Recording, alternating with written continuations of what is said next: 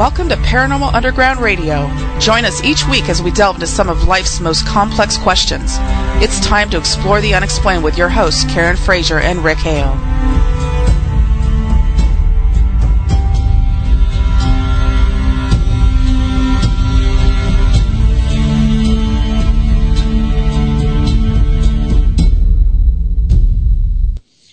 It is Thursday night, and if you can hear our voices, you are exactly where you need to be. She is Karen Frazier, I am Rick Hale, and joining us tonight is the man who will be taking my job in the next 2 weeks.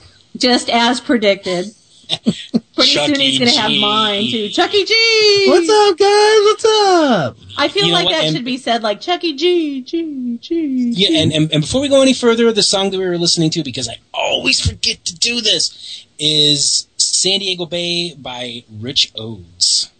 He remembered. Nice job, man. I remember. Way to go. So these next 4.5 years, and I finally remembered. Yes. So these next two shows are a little bittersweet for us. Probably if you follow us on the Facebook or, you look us up on the Google or things like that, you already know what's going on. But if you don't, we have some changes coming up that are both happy and sad. That's right, if you follow us on the Twitter. So Rick and I have been co-hosts of this wonderful show for the last 4.5 years. And sadly, our partnership is about to come to an end because as Rick and I have been predicting, Chucky G was after one of our jobs and he finally got it. That's right. I'm moving in. That's right. So Chuck actually, that's right. Not the better man, just a different man. And I'm so fickle, So here's the thing. Rick is going to be doing his own show. Rick, you want to talk about your show that's coming up a little bit?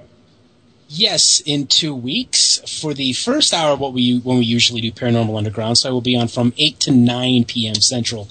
It will be my own show. Finally, I am going to be flying solo. I'm moving out on my own. And got my own apartment. No, and don't let the door hit you in the ass on the way out, dude. That's right. I am gonna trash this thing like somebody who just lost their house. The new show is Common Sense Paranormal Radio. Mm-hmm. With I can't wait. Looking forward to it. I can't wait either. It is a really great opportunity, and it's an expansion of the Paranormal Underground empire, as as Joe Gallant calls it. The empire. The empire. Yeah. Dun dun dun dun. Yeah. Dun, dun, Dun, dun. Rick, I am your father. I knew it. Hey, and by the way, who's your first guest on that awesome new show? Some guy on the south side of Chicago. That's all I can. No, it's my first guest is going to be my very good friend and colleague and long-term bromance, Chucky G. Chucky G. Paranormal Underground's Chucky G. That would be No, nice. it's actually not Paranormal Underground, though. Chuck, you. Yeah. Yes. Yeah. No, you guys are still Paranormal Underground, right? Well, so as I said, Paranormal Underground's Chucky G. We are Paranormal Underground in the Dark Radio. Mm-hmm. Oh, that's right. Paranormal Underground Radio in the dark. Yep. There you go. Karen and Chucky G. Yeah. Dark. So you guys are like, you guys are going to be like Skinamax then. Yeah, pretty much. Mm-hmm. Softcore porn. Wow. I was just going to say fused together, but okay. So here's what's going to happen for those of you who just didn't understand any of that. Starting in 2 weeks from tonight, at 6 p.m. Pacific, 9 p.m. Eastern, and other times in the flyover states, you will hear Rick for 1 hour doing Common Sense Paranormal Radio. And then from 7 to 9 p.m. Pacific, what's that make it, 10 to midnight Eastern, and other times in the flyover states, you will be hearing Paranormal Underground Radio in the dark with Karen Frazier and Chucky G. Oh, yeah. I like that echo at the end. I really Thank you. I think that we should somehow work that into the show promos. Chucky G. So I feel like I should be like K-Fraz or something instead of, just because you're Chucky G and I'm still just Karen Frazier. Oh. Wait, no, hold on a second. We got to come up with a name. It's got to be there's got to be a mixture of the two of your guys' name. Like Brangelina or whatever. It's gotta be. I like the K-Fraz. K-Fraz and Chucky G. I like K-Fraz. That's right. I think that's good. I think that rolls right off your tongue, doesn't it? That's like my A-Rod style name, K-Fraz. That's actually, you know what? That's actually my handle on the Twitter is author K-Fraz. I think that's bitchin'. Yeah. Mm-hmm, I do. Totally. Well, Rick, I'm looking forward to seeing what you do with the show. Mm-hmm. And I'm sorry that I have to say, if Chuck got one of our jobs, I'm glad it's yours. Okay, very good. Instead of mine. But pretty soon he'll probably push me out too. I'm sure he probably will, because Chuck is got a huge personality, and it's just, dude, I got to be honest with you. I've listened to a lot of talk radio. Chuck, you're the bomb. Your voice is sexy, man. That's all I can say. Bob wants to know. Bob wants to know if I can stay awake that late. Bob, it's only going to be 9:00 here. I should be good. Should be okay. I should be all right. It's Cheryl we worry about. Yeah, really. And thank you, because at the same time, for me, it's like I did In the Dark radio for a year. Mm-hmm. And it was fun, because you guys let me kind of like do my thing and gave me a little extra time. So, it's very much appreciated. So for me, it's a little bittersweet too, because it's like, I'm going away from my own thing by myself, though it's not going to be bad because I'm joining K-Fraz over here. So it's all good, but at the same time, it's a little sad for me too, because, I'm giving up on In the Dark radio on its own, but it's kind of, at the same time, it's good though, because we're fusing it. So it's kind of like a, back and forth thing too for me. So. Sure. And here's the thing. So Rick knows exactly what he's doing on his show. Mm-hmm. Chuck and I have no clue. Oh, no. Not a clue. Yeah, but you know what, Karen, though? I mean, for the last 4.5 years, we pretty much haven't had a clue on the seat of our pants. Yeah, exactly. And so you and I have been a great partnership, Rick. Yes. I really believe that. And the only thing that's sometimes been an issue is that we're very similar in that we fly by the seat of our pants. And so while I will miss you, one thing I will say is that I will enjoy Chuck's preparedness, because God knows I'm never prepared. Just like a little Boy Scout. The notes this guy keeps? I mean, I've been over to his house after a show, and he has like Post-it notes literally everywhere. He told me about his that. Computer and all that. Yeah. It's amazing. Yeah, but it's and flying by the seat of our pants has worked really well for us a lot of times. So. But there have been a few times where we both just been like, this interview's going nowhere. You take it. We're madly typing to each other. You ask the next question. No, you do it. Oh yeah. Oh, we have not promoted the guest yet. That's okay. Well, we better do that. We better do that because it's exciting. So Rick, go for it. Yeah, tonight we are going to be talking to Brian Bethel. Now, Brian Bethel is kind of the guy who seems to have he has had some very interesting experiences with a newer phenomena in the paranormal realm. Well, of course, speaking of the Black-Eyed Kids. Now, I mean, as you guys already know, I am, excuse me, very skeptical concerning the Black-Eyed Kids. So, I mean, this guy is he's in an interesting position tonight. He's to make patient me zero. A believer. He's patient zero. He's patient zero with the Black-Eyed Kids reports, and so I'm excited about that. Yeah. So here's what we need to do. We are actually a minute over already because we were a minute late getting started. And of course, we have all the reminiscing and crud that we got to do. So, we're going to go to break. And when we come back, we will be talking some Black-Eyed Kids with patient zero of Black-Eyed Kids. So stick around, everybody. You're listening to Paranormal Underground Radio on hazyradio.com.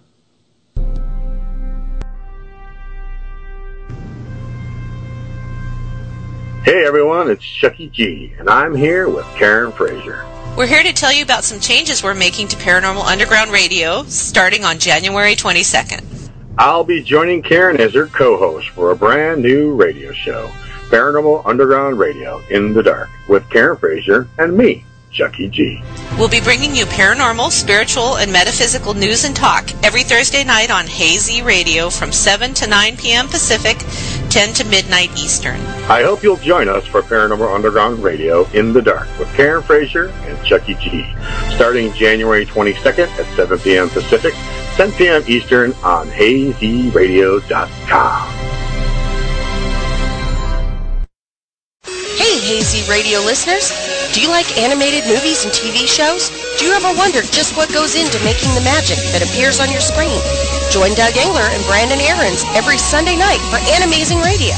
Animazing will feature everything in the animation arena, from voice actors and actresses to illustrators, producers, and more. Only on Animazing Radio will you find the very best in animation from around the world. Catch Animazing Radio every Sunday night at 8 p.m. Eastern, only on the Hazy Radio Network.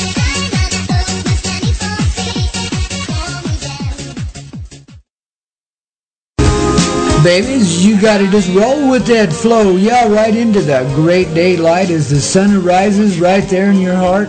Starting at 7 a.m. Eastern Time and running right into high noon, you've got the Coyote Medicine Show in the mornings with your host, Grandpa Peter Coyote, helping you take flight right into the heart, baby. That's right. You gotta know, you gotta get in the flow. The Coyote Medicine Show, only on the Hazy Radio Network.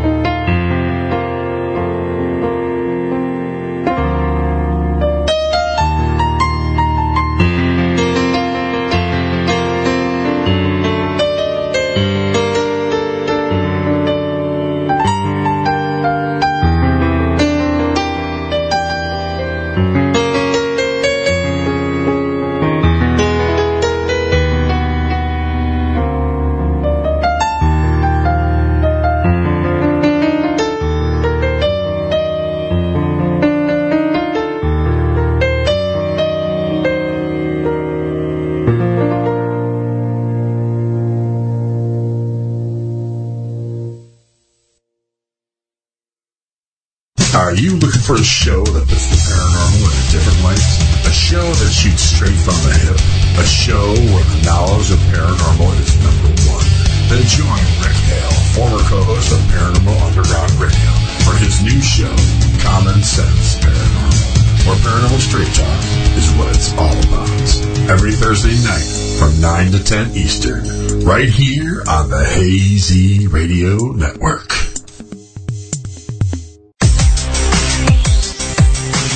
Hi, this is Hazy, and you're listening to the Hazy Radio Network. The views expressed and the opinions given by the individual hosts and their guests do not necessarily reflect those of Hazy Radio Network, its affiliates, or sponsors. All shows are independently owned and broadcast for entertainment purposes only. Hey everybody, welcome back to Paranormal Underground Radio at hazyradio.com. We are your hosts, Rick, Karen, and K-Fraz, and Chucky G. That'd be me. Yes. That would be Chucky. But by the way, Chuck, thank you very much. That was like, I could not, that was great. So thank you very much. Joining us tonight is going to be a gentleman who has had some, well, bizarre experiences that I think would fit nicely into the arena of high strangeness. And of course, I'm speaking of a newer phenomenon in the paranormal, which is black-eyed kids. Brian Bethel, thank you so much for joining us in the Underground. Pleasure to be here. Fantastic. So, okay, Brian, you know, like I was saying to my co-host before we came on the show, you are in a very unique position tonight because I'm going to be honest with you, I am very skeptical concerning black-eyed kids. But first, let's get into what are black-eyed kids, and then we'll move into your experience. Theories. What do you got? I mean, I've heard lots of things. All of them equally either convincing or unconvincing, depending on one's predilections, I guess. I mean, the first would be that there's some sort of demonic entity. Okay. The second would be that they're some sort of creatures such as vampires. I've heard aliens, alien-human hybrids. I've heard some people who maintain that they are fairy folk, that members of the unseelie court of the fairy. I've heard that they're ghosts. I've heard that every single person out there who is interested in this sort of seems to have a pet theory, and among those is that they're a bunch of kids who have gotten black contacts, from some Hollywood makeup website or something like that, and are out there scaring people like me, which I don't believe in, but I find that actually to be the most far-fetched of all of them, to be perfectly honest. But that's not the logical. It's not the Occam's razor one. That one seems like it would take an awful lot of of twisting and turning to get there. So I have earlier referred to you before you came on is that you're kind of patient zero when it comes to black-eyed kids reports. Yours is one of the earliest and perhaps the earliest reports that I can find, and so I would love it if our listeners could sit back and you could spin a tale, because you are a writer and you tell your tale well. Can you tell us what happened? Sure. Thanks. And for some reason, this is the last 2 weeks have been the lots of people have been asking me to tell this story in various forms and formats. So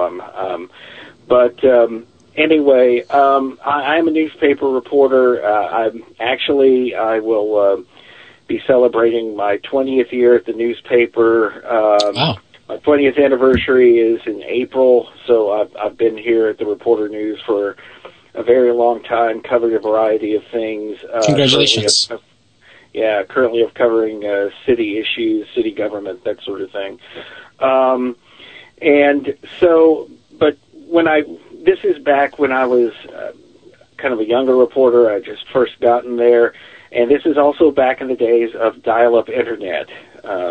May it never come again. But anyway, I like a lot of people around that early time. I mean, I had a dial-up internet service, and there was a local provider named Camelot Communications here in Abilene, and they were originally located on North 1st Street here in town next to a movie theater, which has just recently finally closed down. It was sort of a dollar movie theater.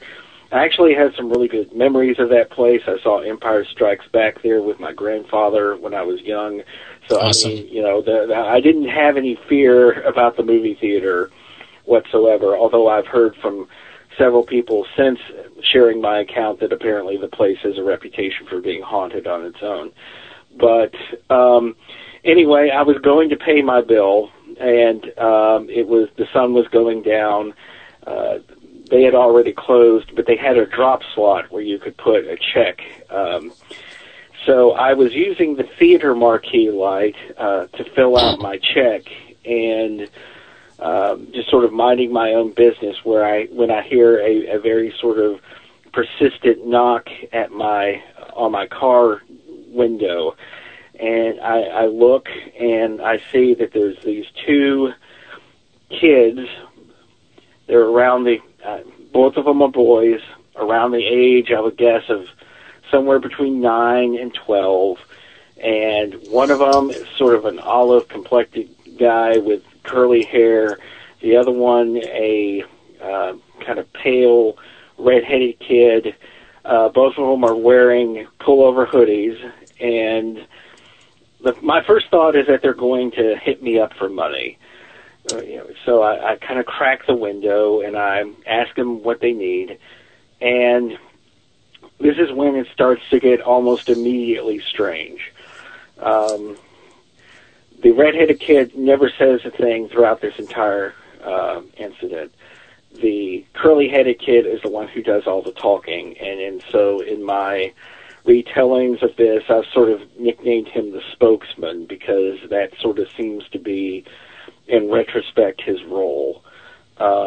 He is really, really smooth and very, very practiced for a child. Too much so, in my opinion. And this is one of the things that sort of immediately strikes me about him. I interview kids all the time, and most of them are a little bit halting or a little bit even apologetic or what have you. And this kid was very just direct and practiced and ready, I guess, to talk to me. And his story sounds logical on the surface if I hadn't noticed a few details.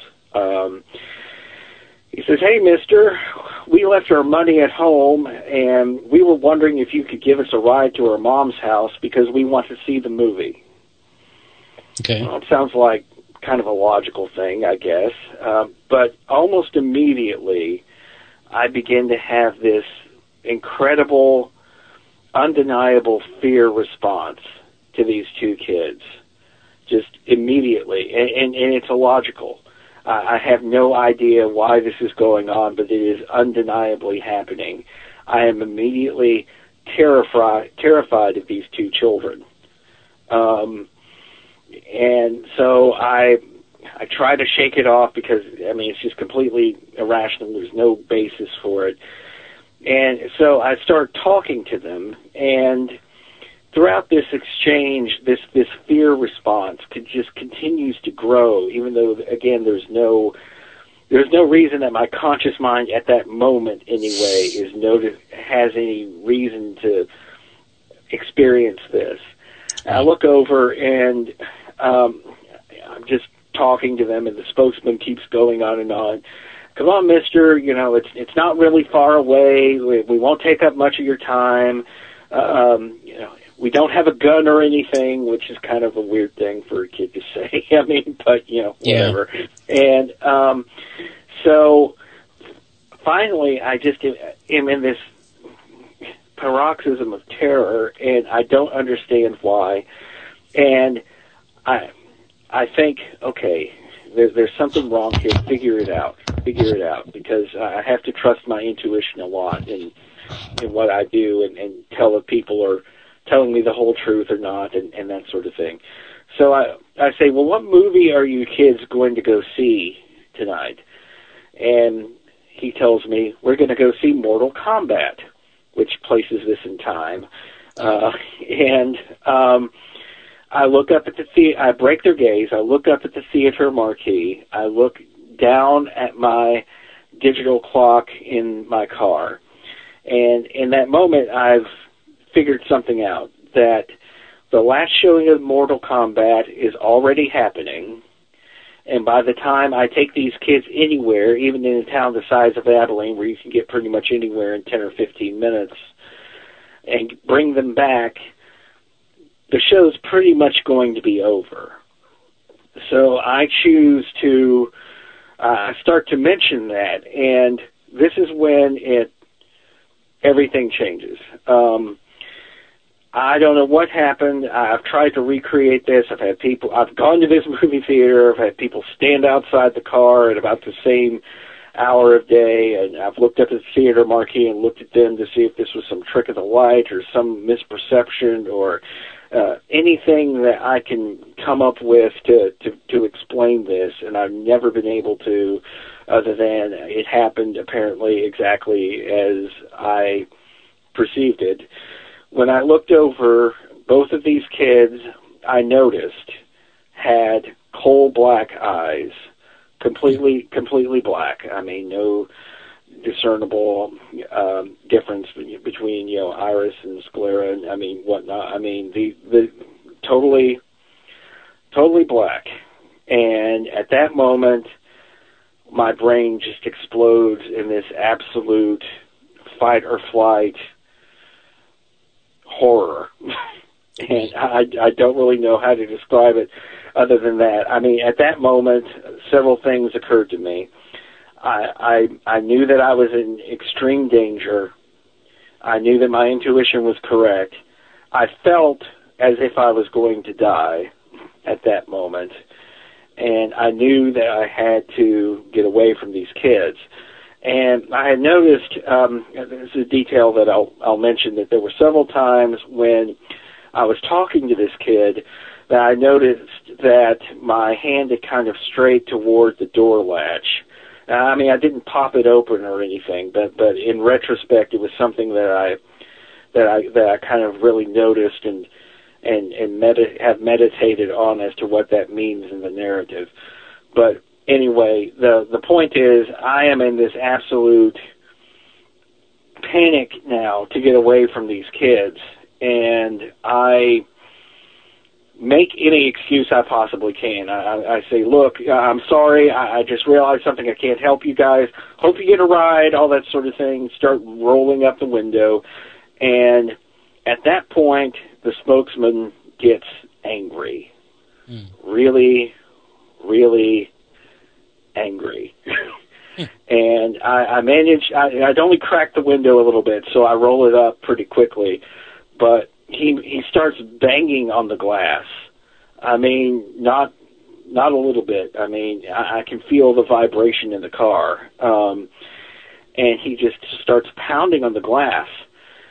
And he says, "Mister, we can't come inside your car unless you tell us it's okay. Let us in." And so, I mean, at that point, what can you do? But I mean, I threw the car in reverse, got out of there as quickly as I could, stole a look in the rearview mirror. I couldn't see them. It was like they had just vanished. And with the way the parking lot is designed, there's just absolutely no place that they could have run that quickly, and me not still see them at least. And so, anyway, I drove home. I literally ran from my car to the front door, locked the door, fell on the floor, just collapsed, shaking for a little while, and then I called an old friend of mine in San Angelo who was open to such things, and told him about it. And this sounds like a really terrible, kind of kick ending at the end of the Twilight Zone episode or whatever, but I swear this is true. He had been seeing a girl at the time who had sort of proclaimed herself to be a psychic, and she was there, and another friend of his was there, and so he had put me on a speakerphone so that everyone could hear the story. Before I even get to the end, the girl who is, was supposedly psychic or whatnot, stops me and says, "Did these kids have all black eyes?" Okay. I mean, I hadn't even gotten to that point yet, and I said, well, yeah, well, how do you know? And she said, "Oh, I had a dream about them the other night, and if you had let them into your car, you would be dead now." Wow. So, how do you process an experience like that? I mean, you went and you wrote about it for the newspaper. Only years later. Okay. The story that kind of got out, back then, there were these things, and I guess there still are, called listservs, email lists and whatnot. They're not as popular anymore, but I was on one that was a forum for people to share ghost stories and paranormal type of experiences. And so one day I wrote this because this was a small, closed group, and I trusted the people who were in it. And I am a writer, and so one of the things that I do on occasion is write things down as a form of catharsis, more or less. And so I shared this with this small group of people, and then through various means and whatnot, I mean, obviously it's easy to hit forward on an email. This got out and became, I guess, akin to something to a viral phenomenon before we really had the words to describe that sort of thing. And all of a sudden I started getting all of these emails and phone calls and what have you, and even a few written letters and whatnot from people who were either just interested in it or had some sort of experience of their own to share, or even just wanted to talk about their own strange things that had been happening. One time there was this guy who was a security officer in California who, this is years later, who read the story, and he called me up at work. And he said, "Look, I mean, I haven't had anything happen like you, but I'm work in this warehouse at night, all these strange things happen. I'm worried, I'm cracking up, and so I went on the internet and I found your story, and I felt like you were a guy who would understand me. So if you'll just let me talk to you for a little bit, that would be fine." And I did. I had a good conversation with this guy that lasted half an hour, and at the end he said, "You know what, thank you. I mean, it's really important, I think, for people who have had these kinds of experiences to be able to share with other people and understand that they're not crazy." And I said, "No problem." And I hung up and never heard from the guy again. But, I mean, it seemed like it genuinely meant something to him. So, Brian, as far as how I dealt with it, I mean, I wrote about it, obviously. Right. And to be perfectly honest, for a long time, I didn't deal with it very well. I mean, I had no understanding of what I had exactly experienced. I mean, I'd sort of had a sort of, I guess, genial interest in the paranormal since I was a kid, but with the exception of a couple of experiences in college, never really had anything that I could pin as totally concrete.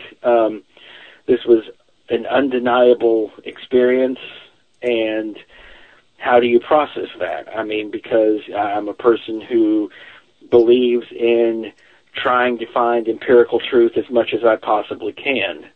And I had no idea what these things were capable of. I didn't know if I would wake up one night and they'd be at the foot of my bed or what have you. And so for a long time, I mean, I relied mostly on the few friends who I could talk to about these sorts of things, and then otherwise just tried to cope. And to be perfectly honest, even though the movie theater is closed now, and many years have intervened between every time I drive by that place, and I do quite often because I drive by there sometimes on the way to work or whatnot. I mean, I still have to suppress a shiver because it doesn't take much to take me back to that moment. And I mean, I truly believe that my life was in danger at that point, and if I hadn't gotten out of there, maybe bad things would have happened. So. What I was going to say, Brian, what really interests me about the whole thing, we cannot enter your car until you give us the okay. That kind of thing is consistent with a lot of vampire stories from Eastern Europe. And a lot of people do think that these things, because I have no other way of saying what they are, of course, that these things are indeed vampires. That is certainly a theory. I personally don't necessarily want to live in a universe where vampires exist because that creates an awful lot of problems. But yes, there does seem to be some sort of almost. It's why I very readily dismiss any explanation about aliens being, for example, involved. In alien abduction lore, and everyone knows at least a little bit about it through popular culture, supposedly they just take whoever they want in the night and do experiments on them and put them back in their bed the next day. They don't ask permission. It seems like that whatever these things are, and it does seem to be a common and recurring thing in the stories that have been shared with me and in other accounts that I've read, there are rules somehow that these things have to follow. I mean, and that's one of the things that that gives us. I mean, if we have any power over them, it's in that. I mean, that they have to follow some sort of set of rules in order to interact with us. And yes, the vampire legend is compelling. I mean, and immediately you sort of flash back to half a dozen bad late night horror movies, where they're the best, though. You got to admit, where they have to, I mean, I understand that. I mean, and that has been one of the most vexing parts of this for me because. It would have been enough if they had just gotten angry at me and I left. But there's this enigmatic portion of it which bothers me. I mean, it seems to imply that certain causes are more probable than others. And like I said, I don't necessarily want to live in a universe where I have to contend with the idea that vampires actually, stalk the night or whatever. I can't imagine why not. Gosh. but unfortunately, I mean, according to what we know about folklore and whatnot, it does seem to be an interesting fit. So there you go. When they walk, I got a question. So when they first walked up to you, said you could tell, the difference in their skin, their hair, that kind of stuff. You were describing the details. Did they? I mean, physically, did they look just like a human being? I mean, were they breathing? I mean, it's a strange question to ask, but did it look like they were breathing? They were, that kind of a thing. When they first approached you, did you notice all these different things? No, I mean, whether or not. They appeared to me to be normal children. Whether or not that was simply my own mind somehow looking past what would seem to be an impossible detail, or whether it was some sort of, as some people have suggested, glamour or disguise or what have you, I don't know, but they did appear to be just normal kids when I first saw them. And I mean, they were wearing like typical attire to the era, clothing wise, stuff like that, Right. I've heard some accounts where they wear either outdated or archaic clothing or something like that, and this wasn't the case. I mean, it's just a couple of kids. I mean, springtime, so it's sort of cold, but not really. So they're just wearing these sorts of pullover hoodies and whatnot, and no logos or anything like that on them. I think that they were, they were both just these gray pullover hoodies. I mean, it looked like that they'd been bought from the same batch or whatever, and nothing really scary about them initially, which is what made the immediate fear response all the more. Sure. I mean, it didn't make any sense, and that's why. That's why I spent some time interacting with them, trying to shake it off, because they just look like a couple of normal kids. And, right. Yeah, I think it would be easy to second guess yourself in that situation and think, "Oh my God, why am I being such a wuss?" Huh? Exactly. Yeah. And the thing is, I mean, in retrospect, given the things that the kid was telling me, he could tell that I was nervous because he kept trying to reassure me it's not far, it won't take long, we don't have a gun or anything, which, I mean... That's weird. It seems oddly mature for children of that age to kind of engage in that level of communications anyway. Yeah, but exactly. You know what? I mean, if I may interject, I work with kids, preteen kids and kids in their early teens who have, they have been in trouble with the law, and it really is kind of amazing how some of these kids they do have a very street smart approach to themselves, and it almost sounds as if like this is what this was. And at first when I started hearing about like the eyes being black, I mean, I remember when I was 13, I got blindsided by a buddy's skateboard, and my entire eye was like, my entire right eye was black because it was blood shot or whatever. And that's always kind of what sounds so pleasant. Oh, it was great. I mean, he came off the steps and just bam. It was like lights out. I got up and my eye is all, but whatever. It just, one of the things that I have, to get away from that, because I do have like a real question here. One of the things that I've heard about with the Black Eyed Kids is that their voice has a very, not only can it be monotone, but it can also be very melodic to the point of being hypnotic. Did you feel as if you were being hypnotized in any way as they were talking to you? I'll go ahead and go out on a limb here and say yes. I mean, and that's the reason that I mentioned the detail about my hand straying toward. Like involuntarily, yeah. Mm-hmm. Right. I mean, that's the reason I chose to include that in there. The kid was very. I wouldn't say that there was any sort of siren's song or anything about it, but I mean, it was very smooth and very practiced, and maybe a little meant to be a little bit sort of reassuring and whatnot. As far as any sort of supernatural aspect to it, I didn't detect that. I mean, even when he got angry, I mean, this wasn't some terrible movie where, "Whoa, mister!" Darn it! I mean, but that would have amped up the fear. Yeah. But it was he was scary enough.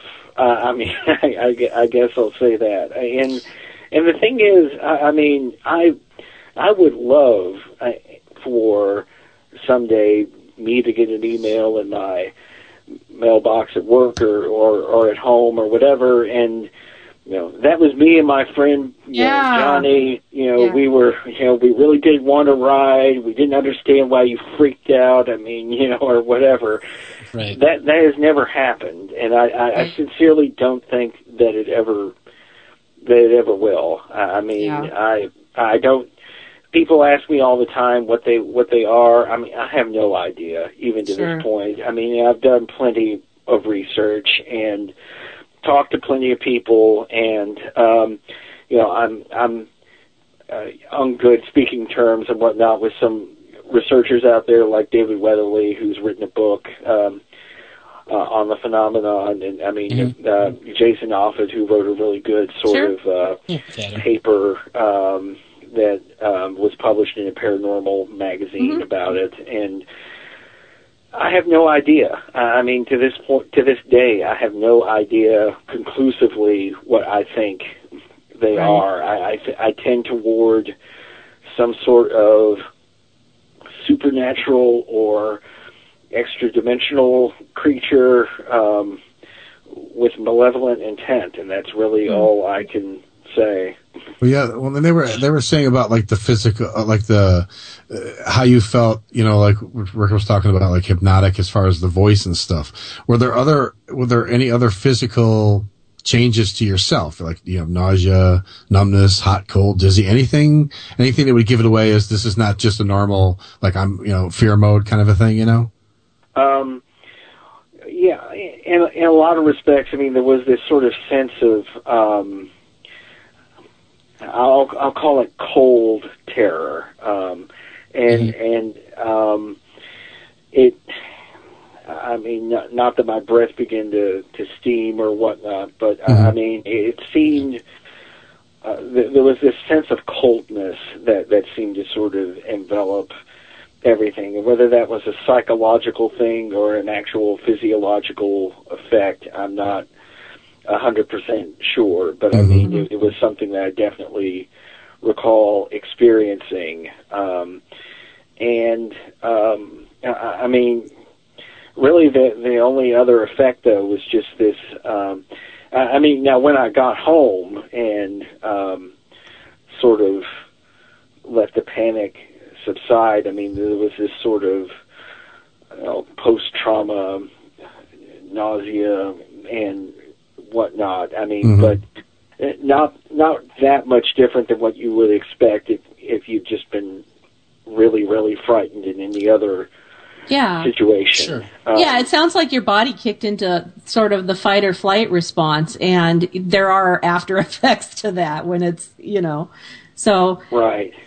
Well, what's interesting to me is that as you tell the story, really what you're telling is very subtle. The experiences that you had, it wasn't anything outright, like you say, the kid saying, "Hey, mister," or anything like that. It was more subtle than that, and yet it was so terrifying. And I think that makes it even scarier, is the subtlety of it, and yet you had this huge response to it anyway. Yeah. I mean, and that's just it. I mean, and it's still there to some degree. I mean, it sounds like it. Yeah. Nervous. I mean, I get a little nervous when I talk about this story to people, and people tell me that they can see it in my face and whatnot. Interesting. I mean, it's like any sort of thing that would give you some sort of post-traumatic stress. Yeah, it sounds like you have PTSD. It does, to some extent. So Cheryl has... Oh, go ahead. Yes, go ahead. No. Well, Cheryl has a question, and what she wanted to know is, she says that you said that you thought you might have been killed if you had let the kids into the car, and she wants to know why. Why would they do that? Well, this is only based on my opinion and my feelings and whatnot, and I guess also later confirmed by my friend's allegedly psychic girlfriend, but at the time. But well, I would be a little bit careful in saying allegedly. I mean, she knew exactly what was it you had just dealt with. Well, yes, I know. I still try to maintain a healthy skepticism. I mean, even in the face of you know what, you're a reporter, and the word allegedly is a very important one. I write for a newspaper too, and I use the word allegedly a lot as well, so it's okay. Right. Anyway, the I'm sorry, I lost her train here. Get me back on track here. So she was wondering what it was. Oh, why? Yeah. Okay, so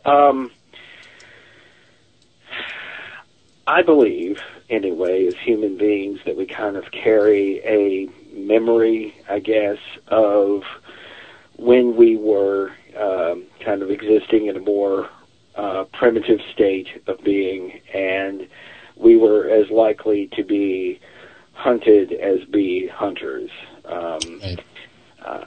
I felt at that moment that I was prey, more or less. I mean, I felt like that this had been some sort of calculated and deliberate attempt to get me in my car. Right. To get them in my, for them to get in my car. Excuse me. Yeah. That was interesting. For them to get in my car, take me somewhere, their mother's house, wherever that may be, or whatever that may have been, and then at that point you sort of trail off into the question marks. But there was definitely, with the amount of fear that I was sensing, and then sort of with the reveal that these things are not what they appear to be, and are using the guise of children to do whatever they're trying to do. I mean, already it's obvious that there's deception involved, and there appears to also be, as we sort of intimated, a sort of hypnotic component to this. Right. I mean, so I mean, in an attempt to subvert my sovereign will, more or less, and make me do whatever they wanted. Right. I know for a fact that people go missing all the time, and we have no idea what happens to them. True. And yeah. I can relate to what you're saying, just on a more practical level as a woman. There have been guys that I have met places and bars or other things where that exactly what you're talking about, that kind of almost seems irrational fear has kicked in, and I've gotten away from them and made sure that I didn't have any interaction with them. So I do understand. Yours is more supernatural, of course, and mine is, there are some real creeps in the world. But I can relate to what you're saying, because there's no logical reason. It's just like some sixth sense kicks in, and you're like, oh, you're not good. Well, I think ironically you've come to the same conclusion. There are some real creeps in the world. Well, yeah. Yes. So you said that towards the end of the story, you were saying how you felt like your hand was moving towards the door and you wanted to open it up. So, in that sense, was it just the fear of, I gotta get the pooping heck out of here? You know what I mean? That kicked you back into moving your hand back? I mean, what was I'm trying to explain it in a way that makes sense. How did you feel when this was happening? Did you feel like you were actually, like telekinesisly, they were making your hand move there and you had to fight it to pull back? Or was it just, I'm so afraid now, I'm out of here? What was it like as far as that's concerned? Well, yeah, I mean, in the moments when I noticed that, and it happened 2 or 3 times, I mean, in the course of this very short conversation, relatively, it bothered me immediately, because I didn't remember consciously doing that. I mean, I remembered, of course, putting the check down and the pen and aside and whatnot, and cracking the window and whatnot, and turning around and talking to them. But I noticed this the first time, and I thought that, well, that's That's odd. I mean, and to be perfectly honest, the door was locked. So, I mean, even if I had pulled the latch, unless something really weird had happened, I mean, the door would not have opened on its own. But it was just the inclination to do it. I mean, in the fact that I apparently was doing this without conscious will applied. I mean, I'm not saying that they necessarily pulled. I don't feel as if they pulled my hand there. Right. I certainly feel like I was still doing this myself, but it was at an unconscious level. It was something that I was not immediately aware of with my conscious brain, that my hand was placing itself in such a way that that it wouldn't take much to just open the door if indeed it had been unlocked. And so that and so I thought about that. I mean, and I guess perhaps, I mean, again, I don't know their rules, I don't know their thought processes or the way that they look at things. I mean, if me opening the door would have been considered to be enough of an invitation for them to do what they needed to do. Yeah. Well, yeah, because I mean, if you're if you're in the vehicle and you're fearful of these people, I mean, your mind's not going to be, even unconsciously, you're not going to be going, I want to open the door. You know what I mean? My mind's going to be grab the wheel, start the car, and get the hell out of there. You know what I mean? Yeah. So I mean, and when I looked away from them, and then looked back at them, and of course had the big reveal of whoever they or whatever they were. At that point, I remember being very much in control of myself and gripping my hand around the wheel tightly, and engaging the gear shift and whatnot. Right. I mean, I remember these sorts of things as very conscious and deliberate acts. Right, but yeah, so you could tell the difference between when your hand was moving towards the door, and then while you're taking off, you could feel that you had all your faculties back. In other words, exactly. You were in total control. Okay, right. and so there seems to be sort of a before and after aspect to this, and what I've decided, and this is again just my own opinion and from my own experience. Whenever I found the force of will to look away from them, look up at the theater marquee, and then look down at my clock, and then put two and two together and realize that this story doesn't make complete sense. I mean, whatever happened at that point, I mean, whether it was just the simple action of breaking their gaze or exerting a conscious and willful act, I mean, or something, I mean, that is the moment where I believe that my perception shifted back to, I'm going to call it normal, and reality, I noticed what exactly was in front of me. So to me, it does imply that there is some sort of hypnotic quality here, or at least some sort of ability to trick the mind of the observer into perceiving things and that aren't necessarily there, or to force.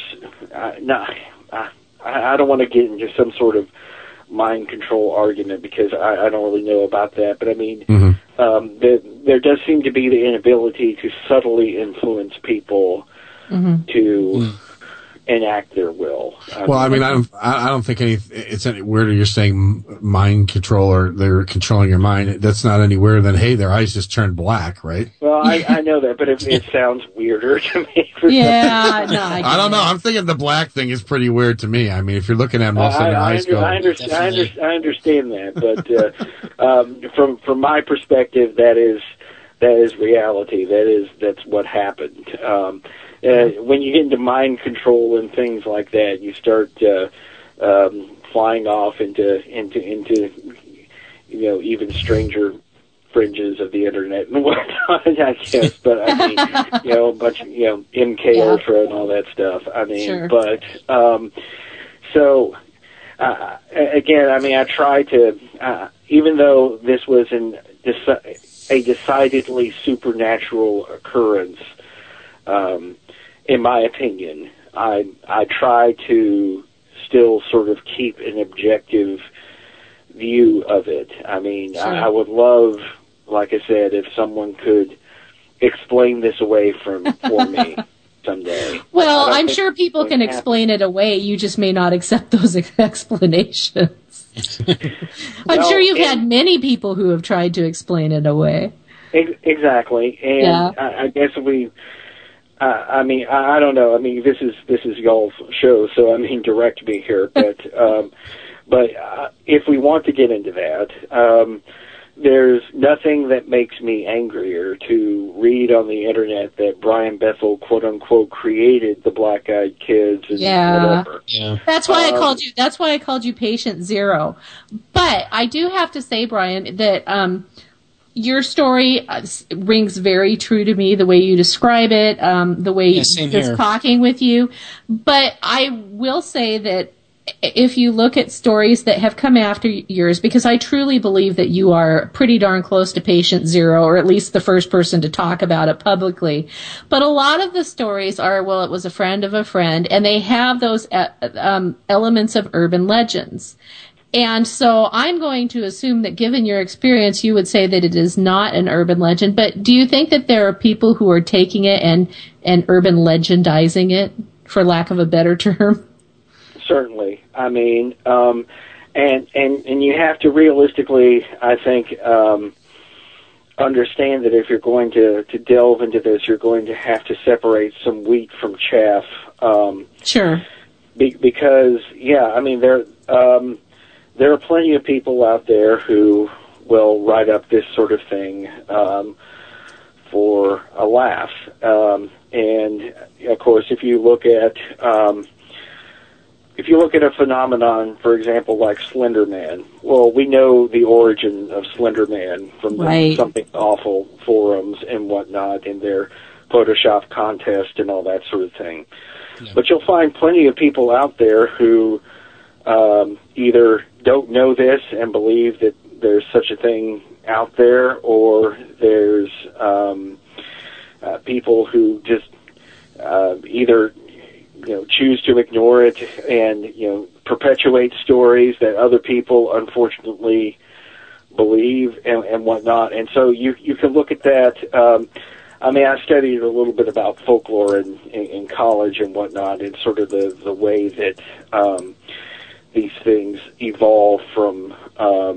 There's all kinds of technical terms, memorates and proto-memorates and all that sort of thing like that. And but as you move forward and it becomes concretized and whatnot, just like there is now a cliched alien abduction experience that has made it into popular media and popular culture, you'll find that there is a sort of now, unfortunately, prototypical BEK encounter.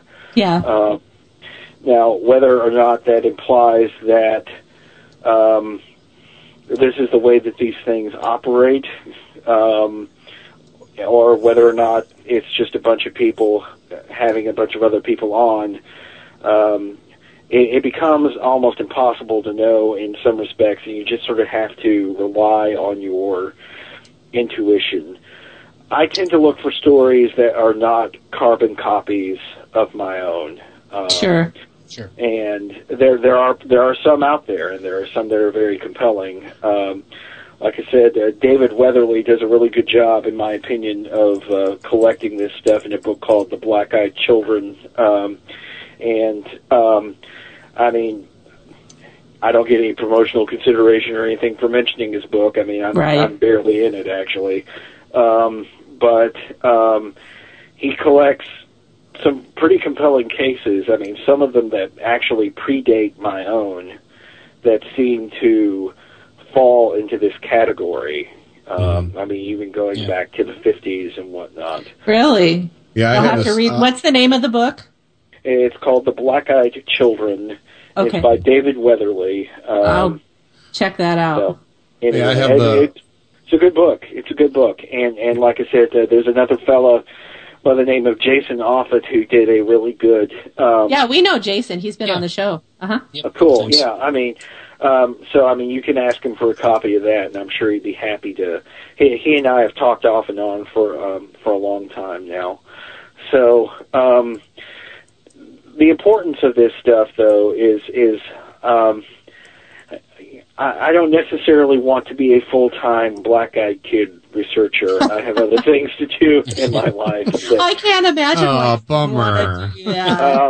I am very interested in, obviously, the idea of the paranormal and other things, but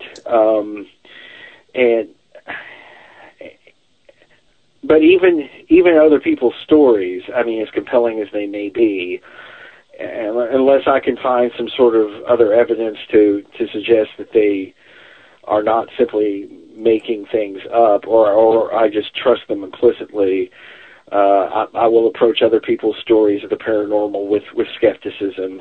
I would say a benign skepticism, but in sort of the old Fox Mulder, I want to believe kind of ethos. And I've understood and seen and heard many things that tell me that there is an entire world out there that we barely understand, and that someday may come into the true gaze of science. I mean, I think I hope I don't make any enemies here by saying this, but I think right now that parapsychology is not a science. It is moving toward the realm of science, and there are some people out there who are genuinely working in the realm of science in parapsychology. But whenever you can turn on the TV and see 10 different ghost hunter that's not parapsychology. I was going to say, I think you mean that paranormal investigation is not a science, and I don't think there's anybody here who would disagree with you on that. Yeah. Right. I mean, it's compelling. I mean, everyone likes to hear the creepy EVP or whatever, but we don't really know enough about how this works to... I mean, science is something that is... operates on replication and whatnot, and we, that's the unfortunate thing about this stuff. I mean, so much of it. I mean, and my story as well is anecdotal. Absolutely. Sure. But when the anecdotal happens to you, it sure changes things, doesn't it? It does. I got contacted by a Korean television network at one point. Apparently, I didn't realize this. New Year's Eve programs in South Korea, apparently they think it's fun to do stories about ghosts and and monsters and what have you for New Year's Eve.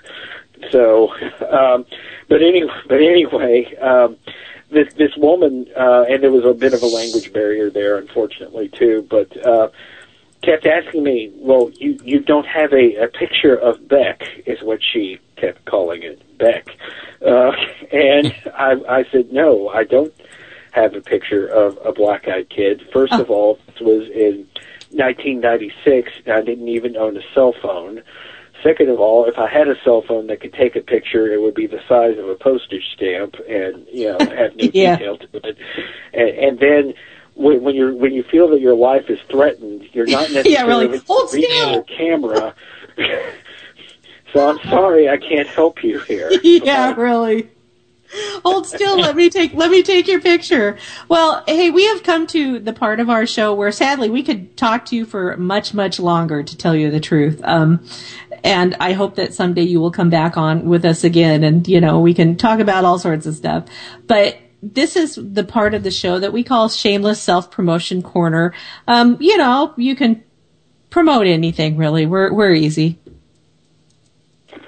I have nothing to promote, actually. I mean, I'm very interested in people's personal accounts, and if there are folks out there who believe that they have encountered anything of this nature, I would love to hear from them. I'm pretty easy to find on the internet, so if you type in my name and want to send me an email, that would be great. But I mean, other than that, I ain't got nothing to sell here. So. Very good. Well, it's been really fascinating talking to you, and you know, I know that for what it's worth, I believe your story, and you know, I've always wanted to talk to someone who is a first-hand experiencer, because I've only ever heard that friend of a friend. And so when Cheryl told me that you were coming on the show, I got really super excited, and you haven't disappointed. You've been absolutely fascinating and just really great to talk to. So thank you so much for coming on the show. Yeah, thanks. Pleasure. And y'all have a good night. You too. Good night. Bye.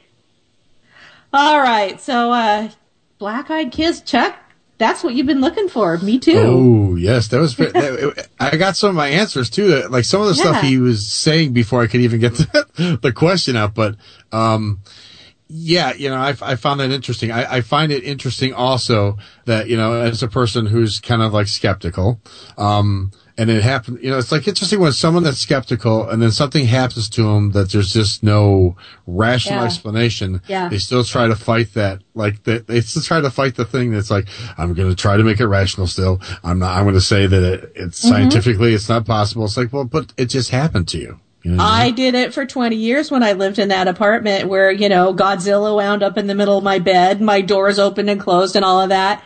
And for 20 years I was like, oh my God, this is just BS. I'm crazy. I'm nuts. That didn't really happen. And then I had the second encounter and I was like, okay.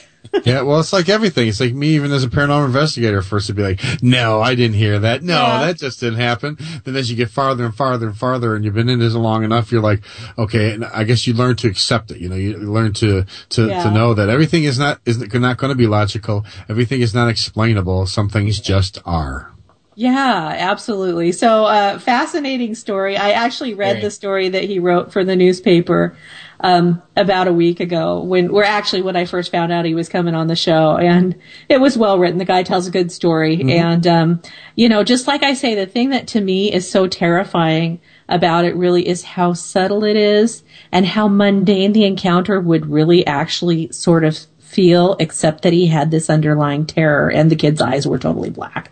Yeah, and it's weird that you can see it happening like all different places, like just small towns and stuff where no one would even kind of notice if someone like people disappear all the time. So, you know, really?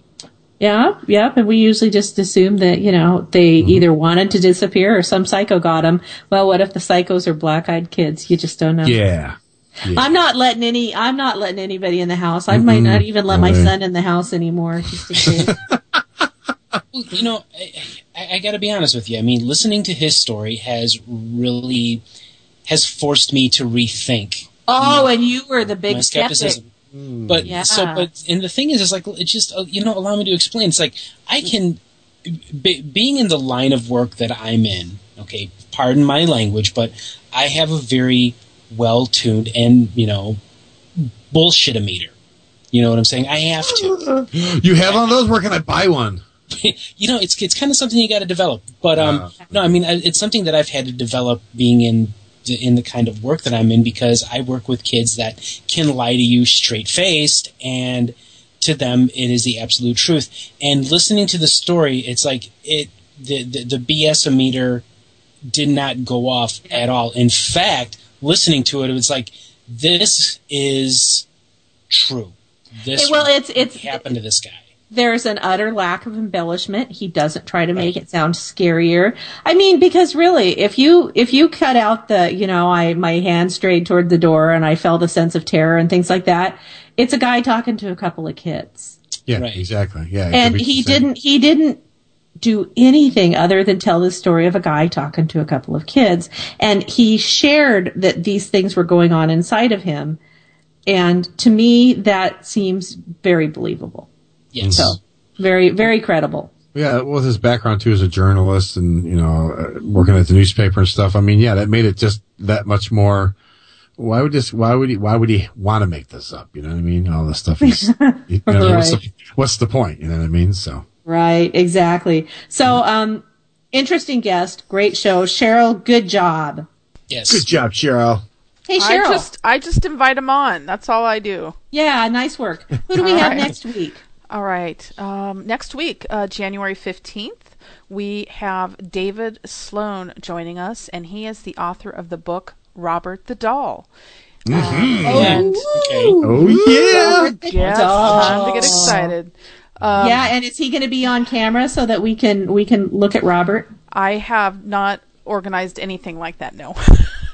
I'm not as good as that. Come on, Chuck. you gotta just say, hey, dude, you got a camera. Here's the thing: Robert is in a museum. He's not the owner of Robert.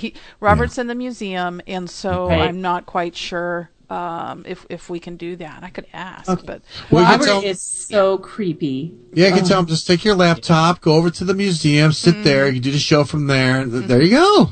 Sit in the Busby stoop chair. Yeah, there you go. Well, David Sloan has done obviously quite a bit of research on Robert the Doll, and Robert the Doll is a haunted doll. Oh yeah, Robert the Doll is creepy as hell. That is who Robert the Doll is, but it's a very fascinating backstory. He's in St. Augustine, right, Robert? Yeah, and there's a lot of different theories that surround Robert the Doll, including theories involving voodoo and different things like that. And David has researched these theories and will be talking about them with us, and so that's going to be fun. And then we can also, if we have time, talk to David about his. He is the operator of Sloan's Key West Ghost Hunt, which I'm sure he can has some interesting tales to go along with those ghost hunts. But I'm sure, Robert the Doll is going to take up most of our conversation. So cool. So, and Chucky G, what do you have coming up on the second to last installment of In the Dark? Didn't say it like that. Okay, it's a go. I know. It's bittersweet. I know. I have tonight. Actually, I have a guest host. Jessica P., one of our listeners, is going to be my sidekick for the evening, so that's going to be fun. Then I have Mr. Ken Gearhart, we're going to talk about Chupacabra. I want to go with Chupacabra. Other things too, but I want to talk about Chupacabra because I got questions. I figure if anybody can answer it, this guy can answer it.